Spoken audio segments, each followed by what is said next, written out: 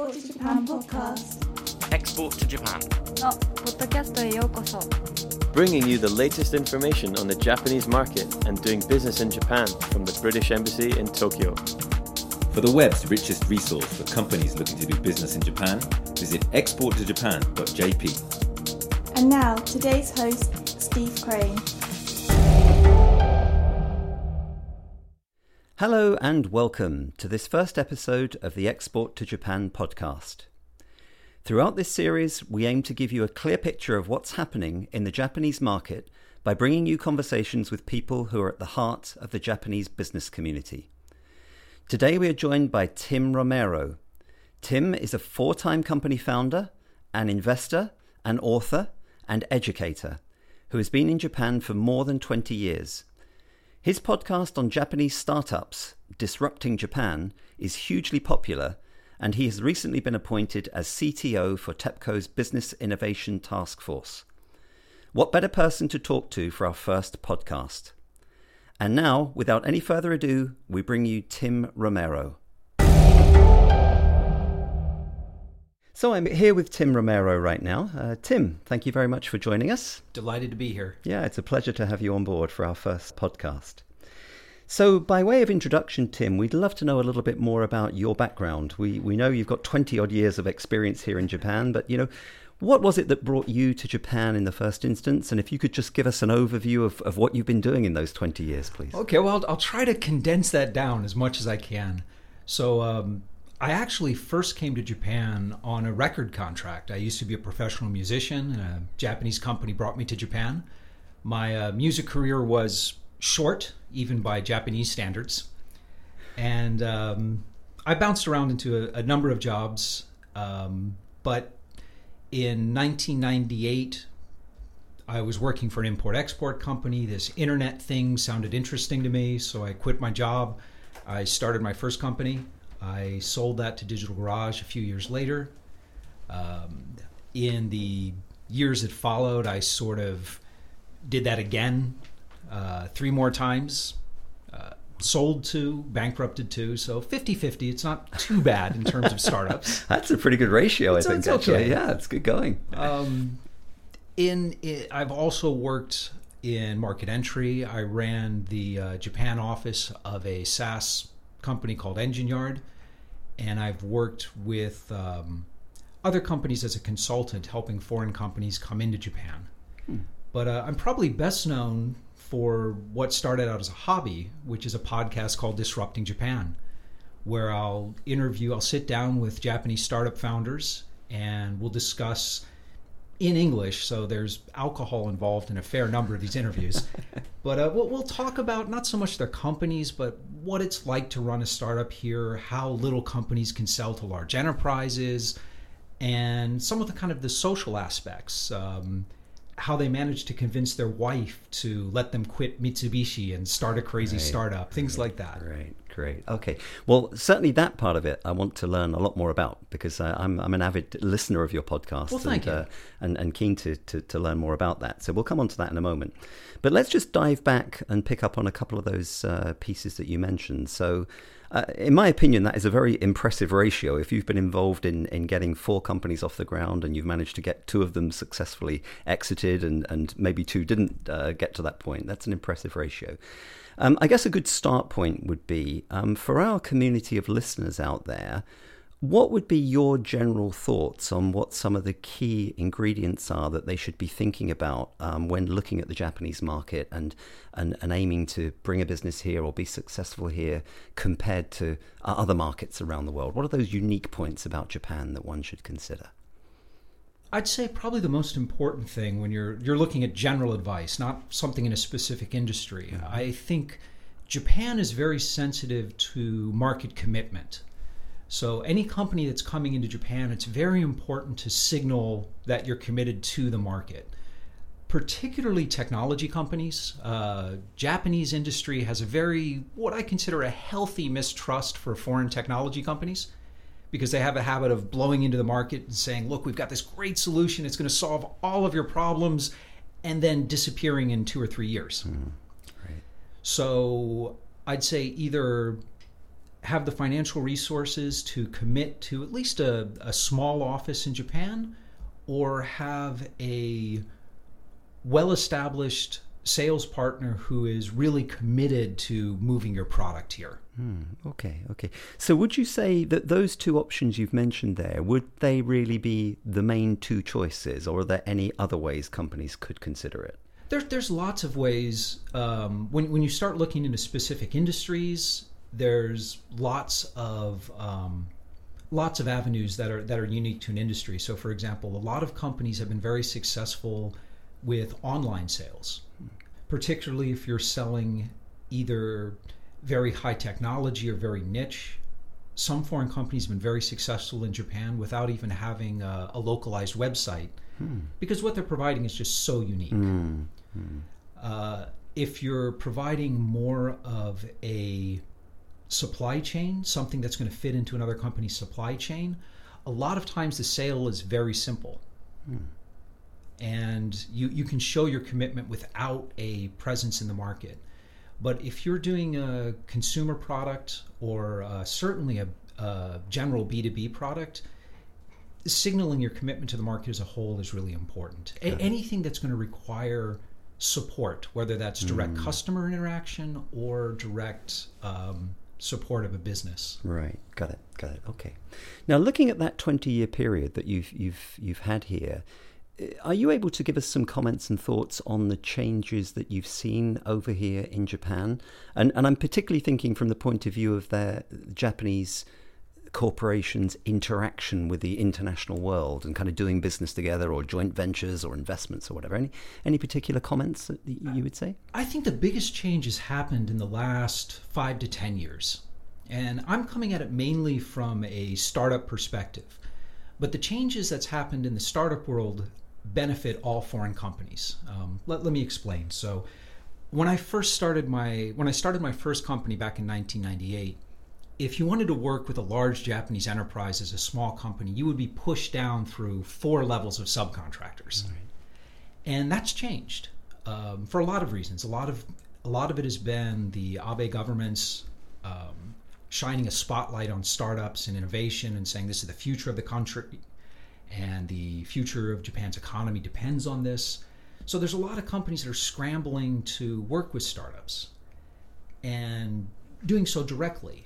And that's resulted in a more general openness towards not just Japanese startups, but foreign companies as well. And so I think now really is a great time to be coming into Japan, pitching new ideas, pitching new products, because it's much more open now than it was back around 2000. Okay, well, that's good to hear. That's certainly encouraging signs. So very good to hear that. You gave us some good tips about what is important in getting it right, and in particular that message about showing the commitment that comes through very strongly. Thinking back again on your experience with, you mentioned that there's a couple of ventures you were involved in that didn't quite make it, and along the way you've obviously been involved with advising and helping other companies. What are some of the pitfalls that you've come across? What are some of those reasons why things may fail? And what are the things that our listeners should listen out for and be aware of when they're planning their strategies to come into Japan? Well, I think the reasons I've failed are different from the mistakes I see foreign companies coming to Japan. So the mistakes I've made, I try not to make the same mistake more than once. I make new and different mistakes with every company. But in my case, they have tended to be misjudging the size of the market based on initial reaction. So I would get a tremendous number of excited users early on, but that wouldn't necessarily translate into a wider spread adoption. That's kind of sunk a few of my other projects, as well as one of those 4 startups. The biggest mistake I see foreign companies in general make when coming into Japan early on is reading too much into strategic partnership agreements and distribution agreements that don't have specific monetary commitments attached. So right now, especially, but actually any time in the last 10 or 15 years, it's very easy if you've got an interesting product, whether it's a technology product or a new beverage or anything, to get meetings. Because people want to meet you. They want to know what's happening in the outside world. A lot of companies want to sign strategic partnerships so they can make an announcement. They can have a press release showing how forward-looking they are. And so the mistake a lot of companies make is they'll come to Japan, they'll set up a lot of meetings that will go fantastically well. They'll be told how innovative they are and how well their product's going to do in Japan, and they'll sign 3 strategic partnership agreements, and then they won't be able to move any product. So I'd say the number one mistake I see people making again and again is putting too much faith in these strategic partnerships or non-committal distribution agreements. Okay, that is absolutely fascinating. Thank you for sharing that. So just to sort of dig a little bit deeper on that to try and really get some clarity around it, hearing your wealth of experience there, there's a couple of points that I kind of identify. One might allude to getting your research right. So, for example, in the first instance, I think you were referring to one of your challenges that didn't go so well, and you were saying perhaps you didn't quite anticipate how the take-up would go or the usage would go. So that one might suggest that's a point of saying, well, was there a chance that you could have done more research or understood the market better, possibly? So that's one interesting point I'd like to just again hear your views on, and the ways that foreign companies could go about doing that research, because that's not easy, of course, when you're sitting overseas looking at the Japanese market. So that's one point. The second point that kind of came across was really when you spoke about the agreements that you may make and that monetizing bit. So again, would that suggest that foreign companies should negotiate and talk a little deeper and a little harder and a little further before they sign up to those agreements to get the Japanese side to give more commitment to a financial side? I mean, I'm trying to explore a bit more detail about what you're saying. I think it's not necessarily negotiating harder or further. It might be negotiating longer, right? Because it is very difficult to get a financial commitment from a reseller. If you do, you've got someone who's really, really excited about your product and thinks they can move it. And that's a great sign. But a lot of times it's simply, again, signaling your commitment to the market. So it might take 3 or 4 meetings. It might take them flying out to London to visit you at headquarters and look at your production facilities, perhaps. So meaningful relationships just take a little longer to build up in Japan. The process is the same, but the time frame tends to be stretched out. So there's nothing necessarily wrong with these strategic agreements, but you need to view them as just the very first step in building the relationship. Got it. In terms of the market research, yes, absolutely. Gauge the interest of actual users yourself and strategic partners, but engage a reputable market entry or a market research firm to get a sense of what the overall demand is. Now, in my case, I was always, bootstrapping my own startups, so there's a lot of guesswork involved in that, so I didn't have that luxury. Of course. The one thing I would caution, though, about market research in general is it is very effective if you are selling a product that is a substitute for an existing product, if it's something that is well defined in the marketplace.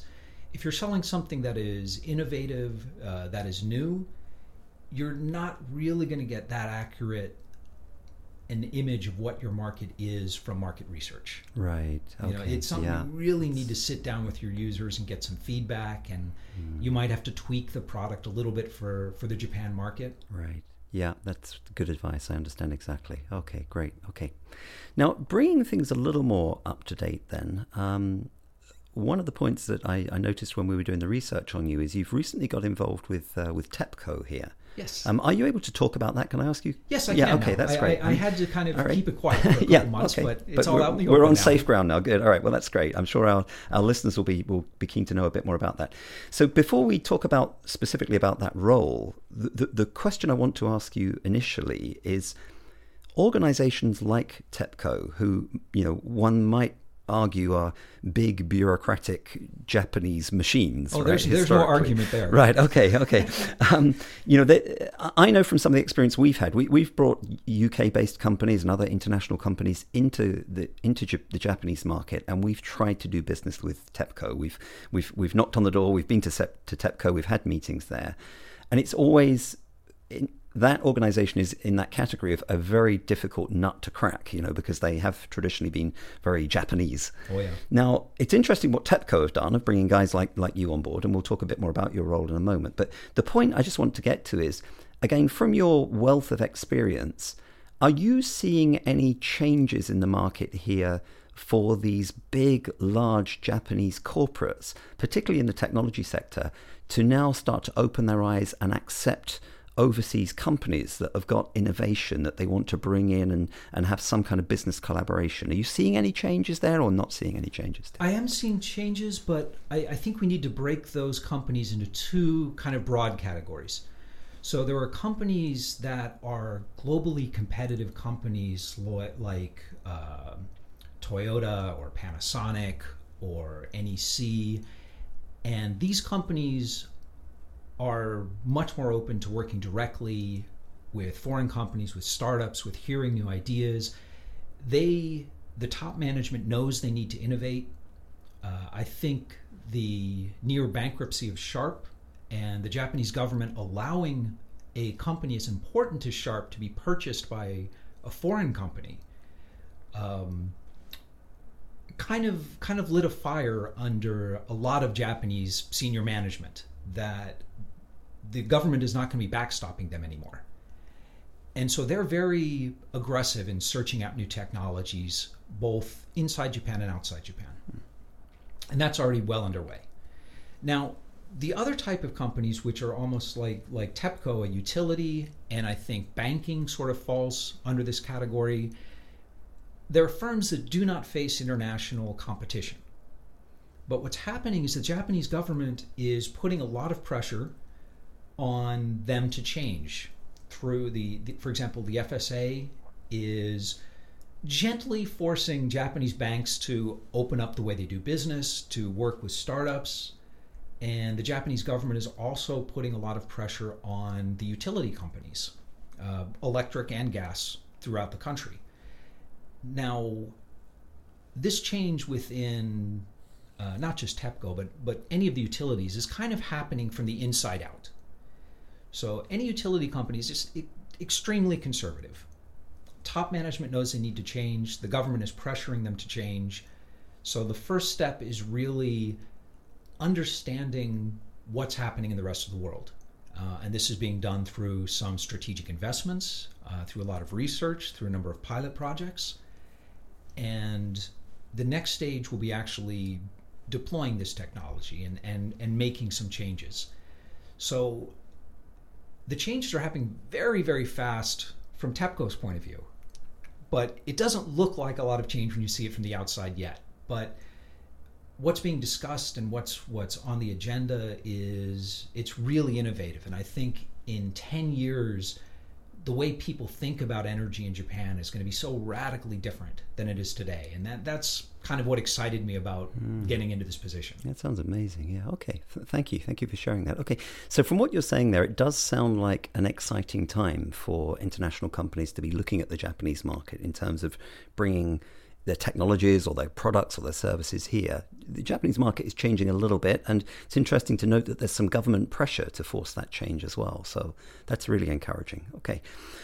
The next question I'd like to ask you, again, from your experience there, you touched on a couple of areas and sectors where you think there's going to be change, but what other, or are there any other areas in that tech sector where you think there are going to be big opportunities here in the Japanese market over the coming years?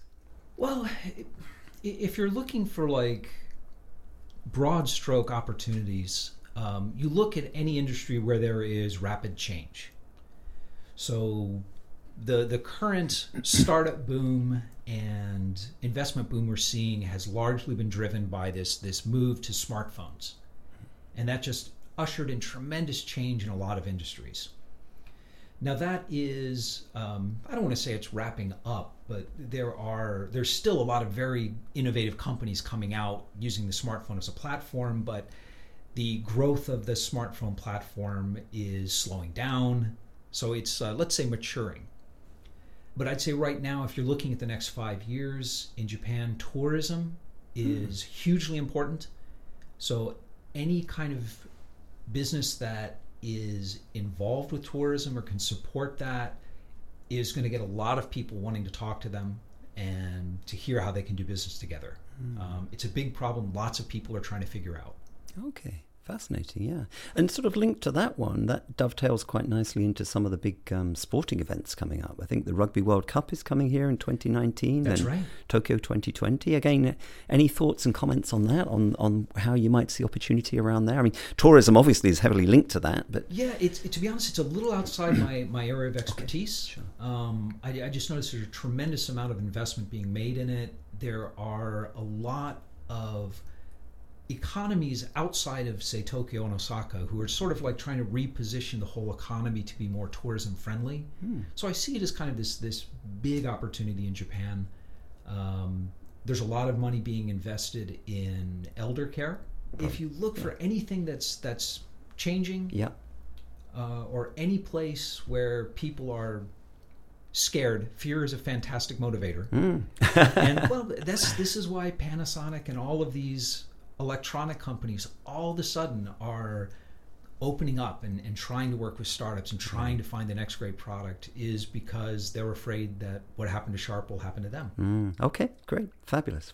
Okay, well, that links us in quite nicely to start to bring things really up to date. So one of the things I want to understand and explore is the amazing work you're doing with Disrupting Japan. So tell us a little bit about that. You've been going on that for, is it 2 or 3 years now? 3 years, almost exactly 3 years. Okay. It's a podcast I started because, well, quite frankly, I started it because a book deal I was negotiating fell through. And it just, it seemed like writing a book's a whole lot of work, and nobody makes any money writing a book. At least I wasn't going to. And I had the idea of a podcast that I was just going to be interviewing my friends. I didn't think a podcast on Japanese innovation and entrepreneurship would ever have a listenership more than, like, I don't know, maybe 100 or so. And we've got a little over 3,000 listeners per show now. Fabulous. Congratulations. I think there is this tremendous interest in Japan all over the world. And I've expanded a bit. I've had some interviews with the Japan CEOs who've led the market entry of, like, Oracle and PayPal, as well as more of the homegrown entrepreneurs. So it's I try to keep it a good balance. Okay. I'm curious to know, what was it about podcasting that grabbed your attention? You just told us how you linked in from the book deal, but why podcasting? What got you to record your first one? I'm not sure. It was just one of these crazy side projects I started. And, behind those 4 companies I've started, there was probably 24 side projects that never really went anywhere. Okay. This is where a bit of that serial entrepreneur tagline is coming through, right? Maybe it's a bit of the serial entrepreneur mixed with a bit of the musician as well. Right, yeah, of course. So it's another way to get behind the microphone. Yeah. But an amazing community is built up around the show. Next week, we're going to be having our 3rd anniversary live show, and last year about 160 people came out for it. We're expecting about 200 this year, and it's I couldn't stop if I wanted to. Is that event that you're arranging, is everybody welcome, or is that by invite only? Absolutely, everyone is welcome. All right, so you better just give it a plug. Where is it? What day and where? It's on September 19th. If you come to the website, disruptingjapan.com, it's got a big banner right up there at front. It's in Super Deluxe in Roppongi. Great. Well, let's hope you get plenty of people coming along to that. So, now, as you've gone through that journey, it's 3 years, as you mentioned, and I think I'm right in saying you've just done your 100th podcast, is that right? That's right. My 100th came out just a few days ago. Listen to that one. It's as good as all the others. A very good Thank podcast. You. So, but as you've gone on the journey, you sort of described to us where it all started and why you started. But it's obviously something that's gained huge momentum. And if you're getting up, around 3,000 listeners for each show now, that's a great performance. I mean, how has that kind of unfolded for you over the last 3 years? Was there a point where you suddenly thought, hey, this is getting a bit serious, I've got some momentum going here, and is it different today to you? Now you've nailed your 100th podcast and you've got your 3,000 listeners. Are you in a very different place to where you were when you started 3 years ago with your thought process on what it's all about, and where are you taking it? I actually went through a couple of phases with it. So the 100th podcast, I told the story of a company I shut down right before it became my fifth real startup. And actually that happened about a year ago. And after I shut that down, I was looking for something to do next. And I decided to make Disrupting Japan a job. And so I sold advertising, and I was a full-time podcaster. And I did that for about a year. And it got to the point where I love the conversations I get to have. And I mean, I just feel so lucky I get to sit down with these really creative people and pick their brains.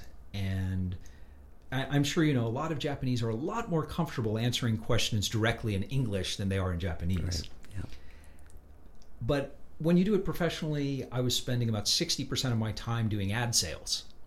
Ah, okay. Which is not something I particularly enjoy. Right. And so just a few months ago, I kind of decided to wind down the professional aspect of the podcasting. And this is the same time that the TEPCO opportunity came up. So in a way, I'm almost back in the same place that I was when I started, where I'm just doing it for fun and because I love doing it. Right. I just have a lot more people listening to it. Yeah.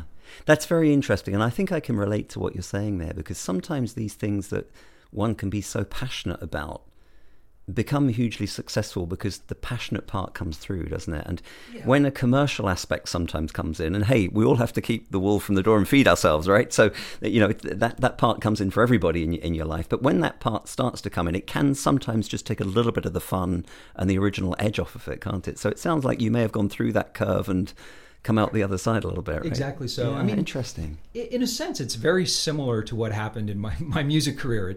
I learned much quicker with the podcasting. Rather than the 6 years I spent as a professional musician. It's I always loved the music. I just hated the industry. Right.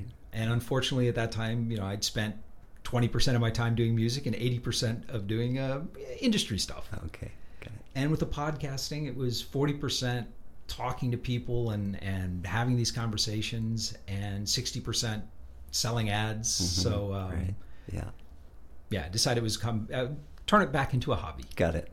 Okay. Now, just to help our listeners that maybe haven't tuned into any of your shows yet, and I hope they do go out there and start to listen to some of them, because there's a wealth of great podcasts out there. Just so we can really explain what it does. So they're mainly focused on the Japanese startup community in Japan. Is that right? Would you like to elaborate and just explain a little more about that? Well, sure. Most of them are. Most weeks I'll pick one startup founder and I'll sit down with him or her and talk about how they started their company, what was difficult, what was easy, what was surprising, what they think should be changed in Japan to foster entrepreneurship. And we don't spend a whole lot of time talking about their particular company. Well, actually we do, but I edit that way down. But it's really more of, I think looking at startups gives you a perspective on the country that you wouldn't see otherwise. So looking at startups is kind of telling you what problems a society is trying to solve. And that gives you some interesting insights on the society. And that's kind of what I enjoy about it. And that's what I try to convey with the podcasts. Some of the things that a lot of people find surprising is that about 20% of my guests are women. There are a tremendous number of women entrepreneurs in Japan. I think the ratio is probably higher here than it is in San Francisco. Wow, really? Yeah. That's amazing. Well, and I've had 2 different women founders explain to me that it is socially easier for women to start a company in Japan than it is for a man. And the reason they give is that Well, if you're a man and you go to Todai or KO and you graduate, you've got some real pressures on you. I mean, you're carrying the family name. You've got, great things are expected of you. But as a girl, traditionally, it's kind of like most of the family expectations are sort of like, oh, well, you're going to get married in a few years. So if you want to do this startup thing, you go out and you do that. How interesting. And so, a number have told me that, no, it's socially easier for women. Isn't that fascinating? Yeah. Rightly or wrongly, right? Rightly or wrongly. But that is the situation, right? Fascinating. Absolutely fascinating. Okay. I'm also curious, do you know the split between Japanese listeners and non-Japanese listeners? Do you know that ratio? Or I think, do you not have that? Well, it's about 40% of my listenership is in Japan, and 60% is overseas. Right. The exact breakdown is probably 20% Japanese and 80% primarily English speaking. Right. Okay. Or let's say Got it. other. Got it. Yeah. Okay. Yeah. Fascinating. Okay. So one bit of good news that we can reassure all your dedicated listeners and subscribers is that although you've taken this new exciting role with TEPCO, you're still going to be carrying on with the podcasts in just the same way. Yeah, good. Well, that's good to hear. That's good to hear. Okay, great. So we touched on the TEPCO role a little bit, and you shared a bit with us about that. But could you just elaborate a little bit more about what that role is that you're going to be doing there, and what your contribution is for that company? Well, I'm CTO of the Business Innovation Task Force there.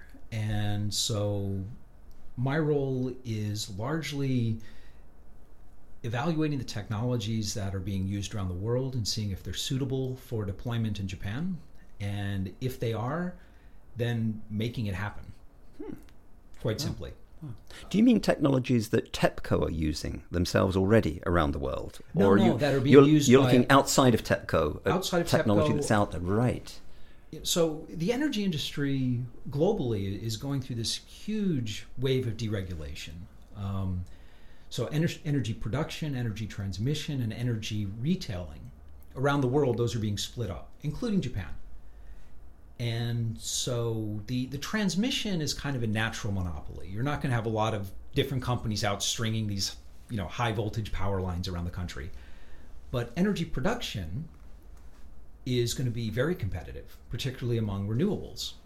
And energy retailing, sort of consumer products that use energy, different ways of analyzing and consuming are there's going to be a lot of innovation there. Right. And they call it retail, but it's also things, I think we're going to see more people doing things like batteries. So you'll have intelligent agents that will be able to buy electricity in the middle of the night and charge up a battery when it's cheap, and then sell it back into the grid the next day when it's expensive. Right. Yep. And over the next, and these are pilot projects that are being run in markets all around the world. And so TEPCO is really interested in learning what's going on, and if something is successful overseas, thinking about deploying it here in Japan as well. Got it. Okay, a couple more questions on that one. First of all, it's kind of intriguing that they've hired a foreigner, and I mean that in the politest possible way. They've hired a non-Japanese person into that role rather than having a Japanese person doing it. I mean, before I move on to the next question, have you got any comment on that? It's quite an intriguing point in itself. I think the bigger gap for them wasn't so much the Japanese versus foreigner. It was the entrepreneur versus large company person. Right.